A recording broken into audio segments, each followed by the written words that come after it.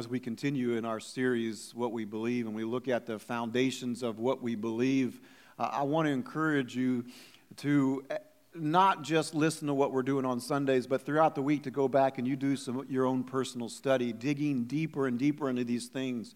I've always said this, that we need to major on the majors and minor on the minors. And there are certain majors that the reason that they're majors is because they are the foundations of the faith. If you take those away, the faith crumbles. The minors, not such a big deal. We can sit and argue and talk about those all day, but they don't change the foundations. And as we get into today, we're continuing to look at the reliability and the accuracy of God's Word. The first 3 weeks we looked at who God is. We looked a little bit at His Word last week, but we know who God is because of what He says in the Word, because this is His special revelation to us that reveals who He is, reveals the guidelines that He has for us to live by, and it keeps us in these boundaries to have an abundant life the way He created for us to have abundance during a part of His definition of abundance. But the reality is this. How do we know that this is true today? How do we know that this is as accurate today as the day that He gave it? Now, you may believe that God inspired and God gave the Word of God through man. As we looked at last week, that the argument that all these different authors over a 1,500 period of time actually is proof that God did inspire the Word. But you may think, well, how is it possible that what we had then that you believe was God-inspired Word and maybe was infallible, that how do we know today that it's still infallible? After all of these translations from one to another, all the different versions that we have, one another, how do we know that it's still the same today that it was then? And so I want to take some time to look at the accuracy of God's Word, because the reality is this, that 3 in 10 Americans, they would interpret the Bible literally as God's Word. Only 3 in 10 would say that it is literally God's Word. These are Americans. Most of these people go to church. 49% of Americans believe that it's an inspired Word of God. Now get this, but it's not to be taken literally. Allow the absurdity of that just to rock your world a little bit. It is the inspired Word of God. It's coming from God. It's inspired but not to be taken literally. Those two don't even go together, and only 70% consider it, or 70% consider the Bible an ancient book of stories recorded by man. They don't even believe that it's by God. It's just recorded by man. It's just a bunch of stories passed down from generation to generation to generation. So for us to say that this is the infallible Word of God is a big statement in our word today. Now, let's talk about infallibility. What does infallible mean? It's without error, right? Even a dumb jock like me can figure that one out. If it's infallible, it's without error. And so when we look at that and we look at who God is, we know certain truths about God, that He is holy and righteous, that He is without blemish. So if this is indeed God's Word, then how can it be fallible? If God is holy and righteous and perfect, then how can His Word be fallible? We saw last week that this is God-breathed, that God spoke this into the hearts of man, and man wrote down God's Word. And we saw how the continuity from the Old Testament through the New Testament, the themes that go all through, that there's no contradictions between all these authors, is actually proof that it was spoken by God. We saw in 2 Timothy 3:16 that it is all Scripture is breathed by God. It's God-breathed. That God breathed it into the hearts of these men, and even with their personalities, their education, their status in the community, being all over the place, He weaved it so that it was His Word, and that we have today is proof. But so we look at some other things that we know about God within God's Word. One being that God cannot lie. So if you look at Hebrews 16 or 6 verses 17 and 18, we see that so when God desired to show more convincingly to the heirs of the promise the unchangeability, the unchangeable character of His purpose, He guaranteed it with one oath, so that by the two unchangeable things in which it is impossible for God to what? Lie, we who have fled from refuge might have strong encouragement to hold fast to the hope that is set before us. That those who are looking to this promise that God made, they're holding on to the fact that God cannot lie because of who He is.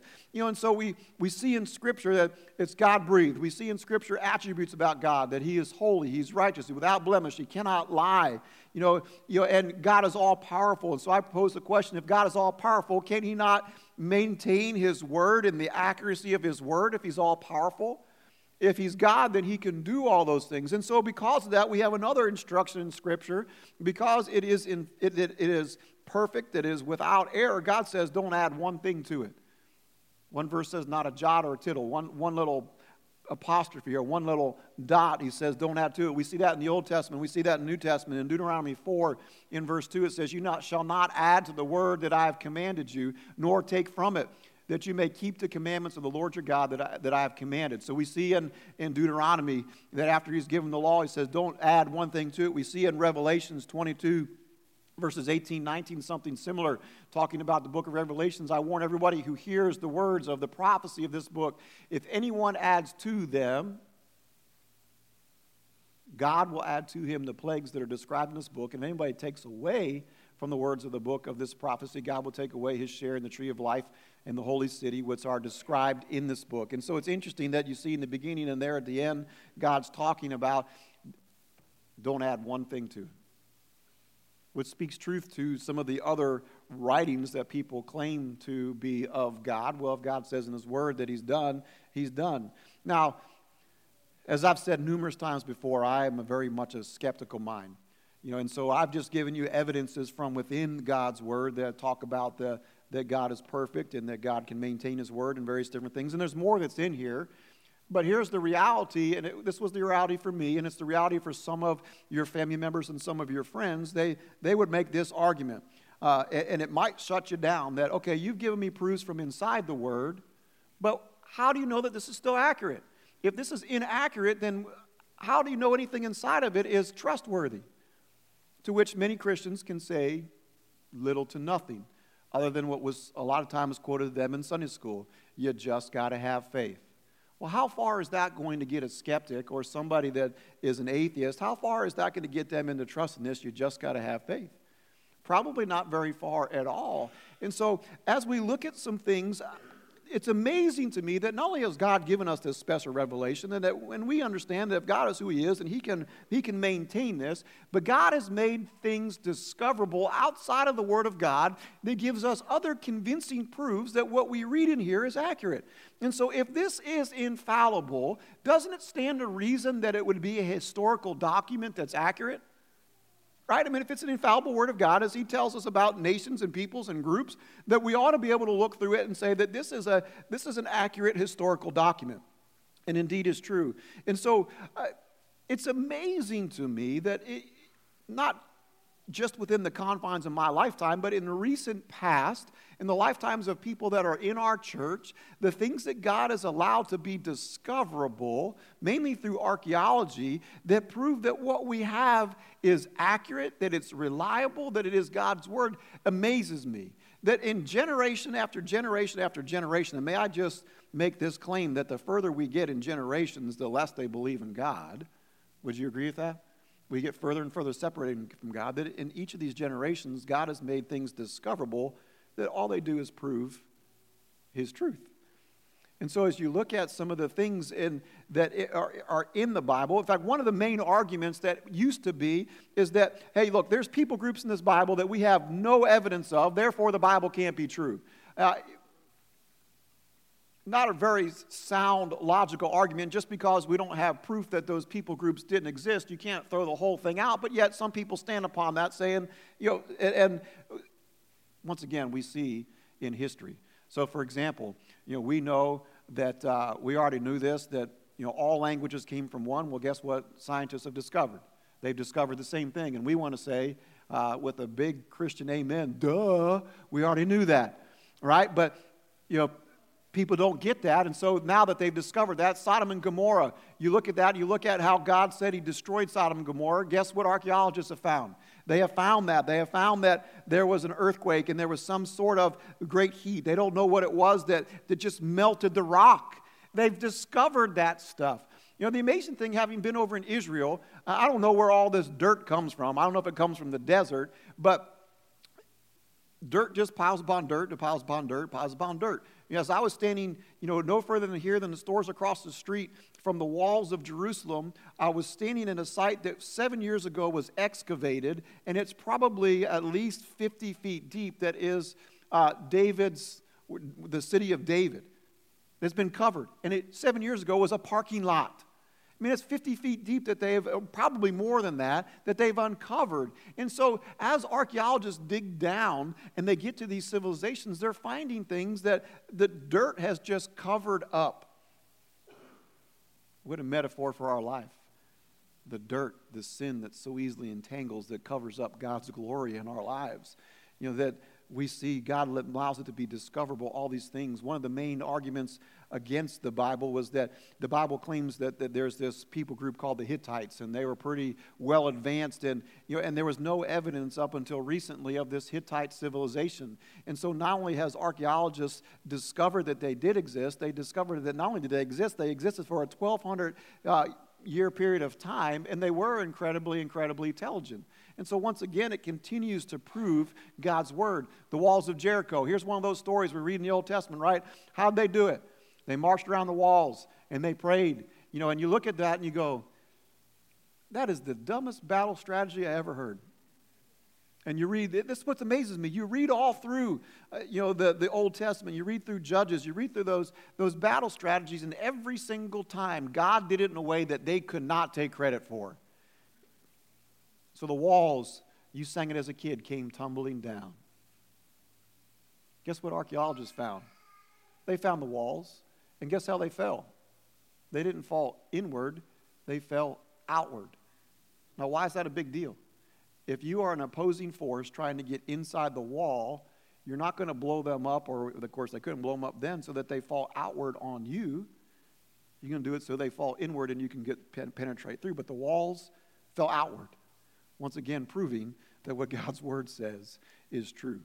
It amazes me, and I hope that it encourages you, that maybe you came buying into some of the arguments that people say that all the translations, all the things, the stories in there is no way. Hopefully just some of this evidence that we see within God's word that God has allowed to be discoverable outside his word continues to give you convincing proofs.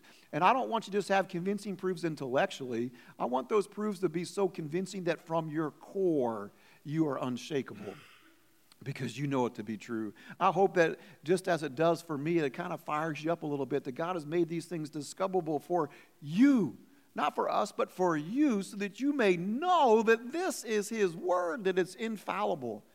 But you may still say, well, we've had all these copies, all these translations, we have all these versions now. How do we know that what we have today is what we had then? Matter of fact, there's a study done in 2002, and it's one of the most recent ones that we still have, that there was 2,287 translations into different languages or dialects that the Bible's been translated in. It's pretty amazing when you think about it, all these translations that have the Word of God. But the argument that comes from that is, okay, we've done all these different translations. How do we know it is accurate?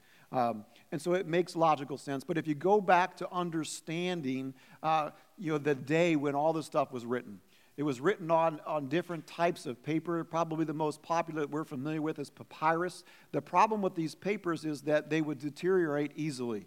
And so it was actually the job of the scribes to copy the Bible. And I could not do this job. I think I would blow up and go absolutely crazy. So here's what they did. They would copy sections at a time. Hebrew goes from right to left, so they would be writing from right to left. They'd do a section, but they did it in such a way that when they were done, they would count. They would count the columns and the rows. And so they would count up and down and right to left, and they knew what the numbers were for each column, for each row, and the total. And we're not just counting words, we're counting characters. So every letter, every dot, they're counting all of that. And guess what happened if they didn't get the exact number? They didn't have whiteout. And because it was a big deal, because this is God's word, they had to destroy it and start all over. And so that was just kind of when they made these copies, that was how they had to make them. And so we have copies. So I don't know how many King James fans we have here, but there's a certain group of King James people that are like, this is the only version, to which I say, well, what about all those people that just got it translated in their language for the first time? What about theirs? But anyway, here's some other information for you. The King James Version goes back to the earliest manuscripts that we had at that time was AD 900. And so that was the earliest transcripts we had before 1947.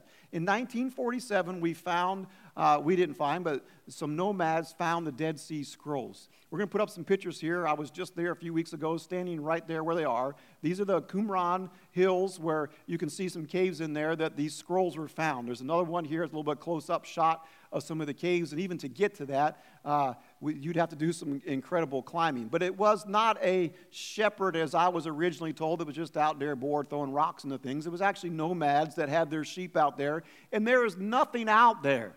You know, a certain time of the year, there's some grass that grows on these hills that they would go out and they would take their sheep around. And you can see at the bottom of this hill, so looking back behind me is the mountain, the Qumran Mountains. Down there at the bottom is the Dead Sea. That's how close it is. And so these nomads were out there, and they're in these caves, and they discover these pots, these clay pots that are the Dead Sea Scrolls. You know, once again, it's just amazing to me that God preserved them, and that the scribes that were there in Qumran were being overtaken by the Romans. They took these things and they hid them in the caves. The Romans, they tried to break them up, and a lot of the Dead Sea Scrolls, you can see some of them are burned. They tried to destroy them, but they've put the things back together. It's amazing. Now here's what's even more amazing. The Dead Sea Scrolls, remember the earliest manuscript before, 900 AD, guess where they date back to? 150 BC. That God made these things discoverable in our time so that we can look at. Now, here's the amazing thing, and I wouldn't have the patience to do this. When you look at the Old Testament, which is the Dead Sea Scrolls with the earlier manuscripts that they had, and you check them out, there is a 95% accuracy rate. Now, here's what my skeptical mind says. Well, what about that 5%? Because that could be significant. Well, I'm glad you asked. In that 5%, the difference, there are no theological differences. Most of them are obvious slips of the pen, a misspelling of the word, or something like that. So if you take Isaiah, for example, 53, which is a prophetic passage in the Old Testament, and you look at that, there are 166 Hebrew words in Isaiah 53. You know, and in that, there are only 17 Hebrew letters that are different in the Dead Sea Scrolls from the previous copies that we had. 17 letters. You know, and in that, it doesn't affect the meaning very much. It just amazes me when you look at how God has preserved His Word. Now, you might say, okay, well, what about the New Testament? Well, it's even more impressive as far as the New Testament. Even what we have in the Old Testament, there is no other writing in antiquity that has more copies of it. There's no other writing in antiquity that has a better accuracy rate. As a matter of fact, the second most copy writing of all antiquity is the Iliad, and there's only 643 copies of that, where there's more than 24,000 complete or partial copies of the Old Testament. Can God preserve His Word? You bet He can. And when you take those and you lay them up, and now you come to the New Testament, what about the accuracy of that? Well, it's even better. You already beat me. It's on the screen. 99.5% accuracy rate. Let me say that again. 0.5 of 1%, half of 1% inaccuracy on the translations of what we have today, in the New Testament. And you even look at those things, and it's similar deals, spelling errors, or maybe in addition to a word. For example, some of them are, instead of saying Jesus in one version, another version might say Jesus Christ. And so you have this change, very slight things, 99.5% accuracy rate. If you were to retype your own paper that you had written 5 times, what would your accuracy rate be? And that's with computer technology. When I was doing my thesis, I screwed up so many times that the guy that I had to pay to proof it keeps sending stuff back. I couldn't even have that good of an accuracy rate with modern technology. God has preserved His Word in a way that not only can we intellectually understand, but that it can pervade our souls so that our foundation is not shaken. And yet many people still don't think that it is God's infallible Word. And so Just like the first service, I'm already out of time. And that drives me nuts because this is some good stuff. We'll have to pick it up more next week. But how does that impact you? I hope it changes a lot about what you think. And perhaps some of you came here this morning as we talked, and you're just stuck in bondage. You're stuck in a rut. You're stuck. You know, I think so many people don't read this thing because in the back of their mind, they're not sure if it's true. Well, let me tell you, it's true. It's infallible. God has preserved it. You know, God loved you so much that he wrote this so that you can know him. He wrote this to give us the parameters to stay within so that we can achieve and experience God's blessing. I learned something amazing this week. It may sound real simple, but in the midst of doing on Monday this funeral service that was awesome, by the way, and I got to present the gospel with well over 200 people, and they were on the edge of their seats. You know, and then this week meeting with other pastors who are saying they want to spend time with me. And as I was meeting with my mentor on Wednesday, you know, I was a little bit concerned about all this stuff. People are calling me left and right. They want my time. And in my desire to be humble, I am almost giving them the Heisman and trying to keep them at arm's length. And this is what he said: Dave, they're not interested in you. Matter of fact, it's nothing that you're doing that's drawing them towards you. It's this. It's God's Word. And as you promote God's Word, you promote His kingdom, you package it in a way, they're hearing it in a different light, and what they're drawn to you to has nothing to do with you. It has nothing to do with this church. It has to do with this. And here's the thing. When we read this, when we promote God, when we are obedient to all that is within here, God heaps His blessings upon us in ways that are just continuing to blow my mind. He's made this, He's written this, so that you would know that it's truth. He's given us things inside the Bible, outside the Bible, so that you would know beyond a shadow of a doubt that all of it's true, that it's infallible. And maybe you came this morning, maybe you came a little bit skeptical. Maybe you have a family member who's a skeptic and they don't believe this, and God's given you a little bit of extra something to say that this is true, that you can go not to bash them on the head with, but to say, you know, have you ever considered the accuracy of the copies? Huh? What are you talking about? Have you ever considered the proofs that God has, the things that God has allowed to be discovered in archaeology that back this up? That you can just share with them and allow the Holy Spirit to take and turn? Maybe you came today and you haven't totally given your life to Christ because you've been unsure about the truth of this. Well, maybe today's the day that you get that right. This friend of mine that I buried on Monday, you know, when he was a child, he was in a church in Durham, North Carolina, much like this, a Baptist church, where he ran the aisle one day and he gave his life to Jesus. He prayed a prayer, but to be honest, there was no evidence in his life. He knew the stories. There was testimony on Monday from all these football players that he coached that he constantly was giving them scripture, but there was no evidence in his life that he had a relationship with Christ until the last 3 years. Well, let me tell you, those last 3 years were amazing. Where not only did he give scriptures, but he claimed to God's glory. You saw a transformation in his life. He knew this was true. He knew God's presence in his life, and he couldn't stop talking about it. There are many, many, many people in church pews warming them right now, maybe even right here, that did the same thing that he did as a kid, that prayed some prayer, got baptized because they didn't want to burn in hell, but there's no evidence in their life that they know Jesus.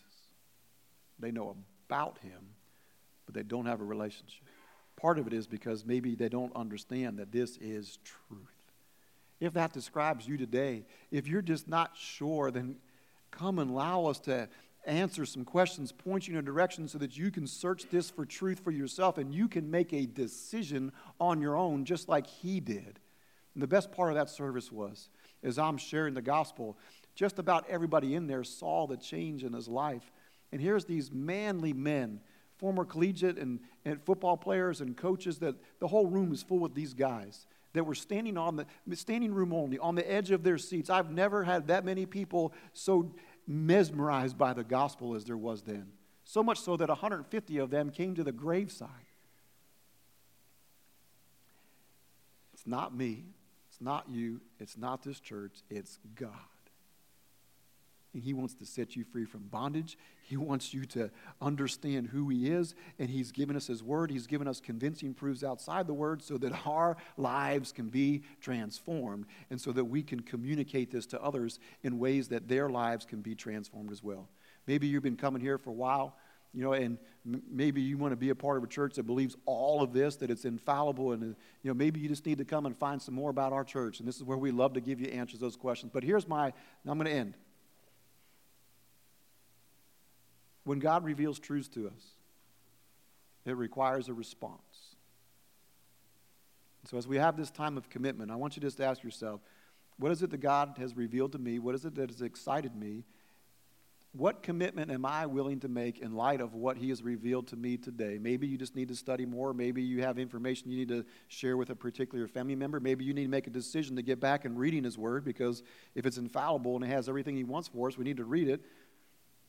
Maybe you need to respond to it for the first time and yield your life to Christ. Whatever it is, what commitment are you willing to make in light of what he's revealed to you this morning?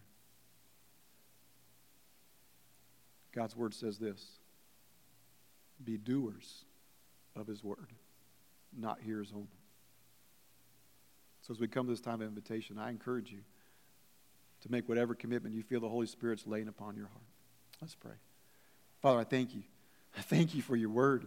I thank you that you have made things so discoverable for us that it takes away even the skeptic's mind. But Lord, more so than giving us intellectual understanding, Lord, that you've made it so that that intellectual understanding can go to our core, can go to our soul, and can transform us from the inside out. God, I pray that as you've done in my heart, that you would do for every single person that is here, every single person that's listening online. Lord, that you would allow them to know that your word is living, that it is powerful, that it is infallible, and that, God, it speaks, and that it rains down upon us your blessings when we have listened to it and we obey. And so, God, right now, I pray that you would help us to yield to what the Holy Spirit is saying and doing in our lives and to respond in a way that is worthy of worship for you. In Jesus' name, amen.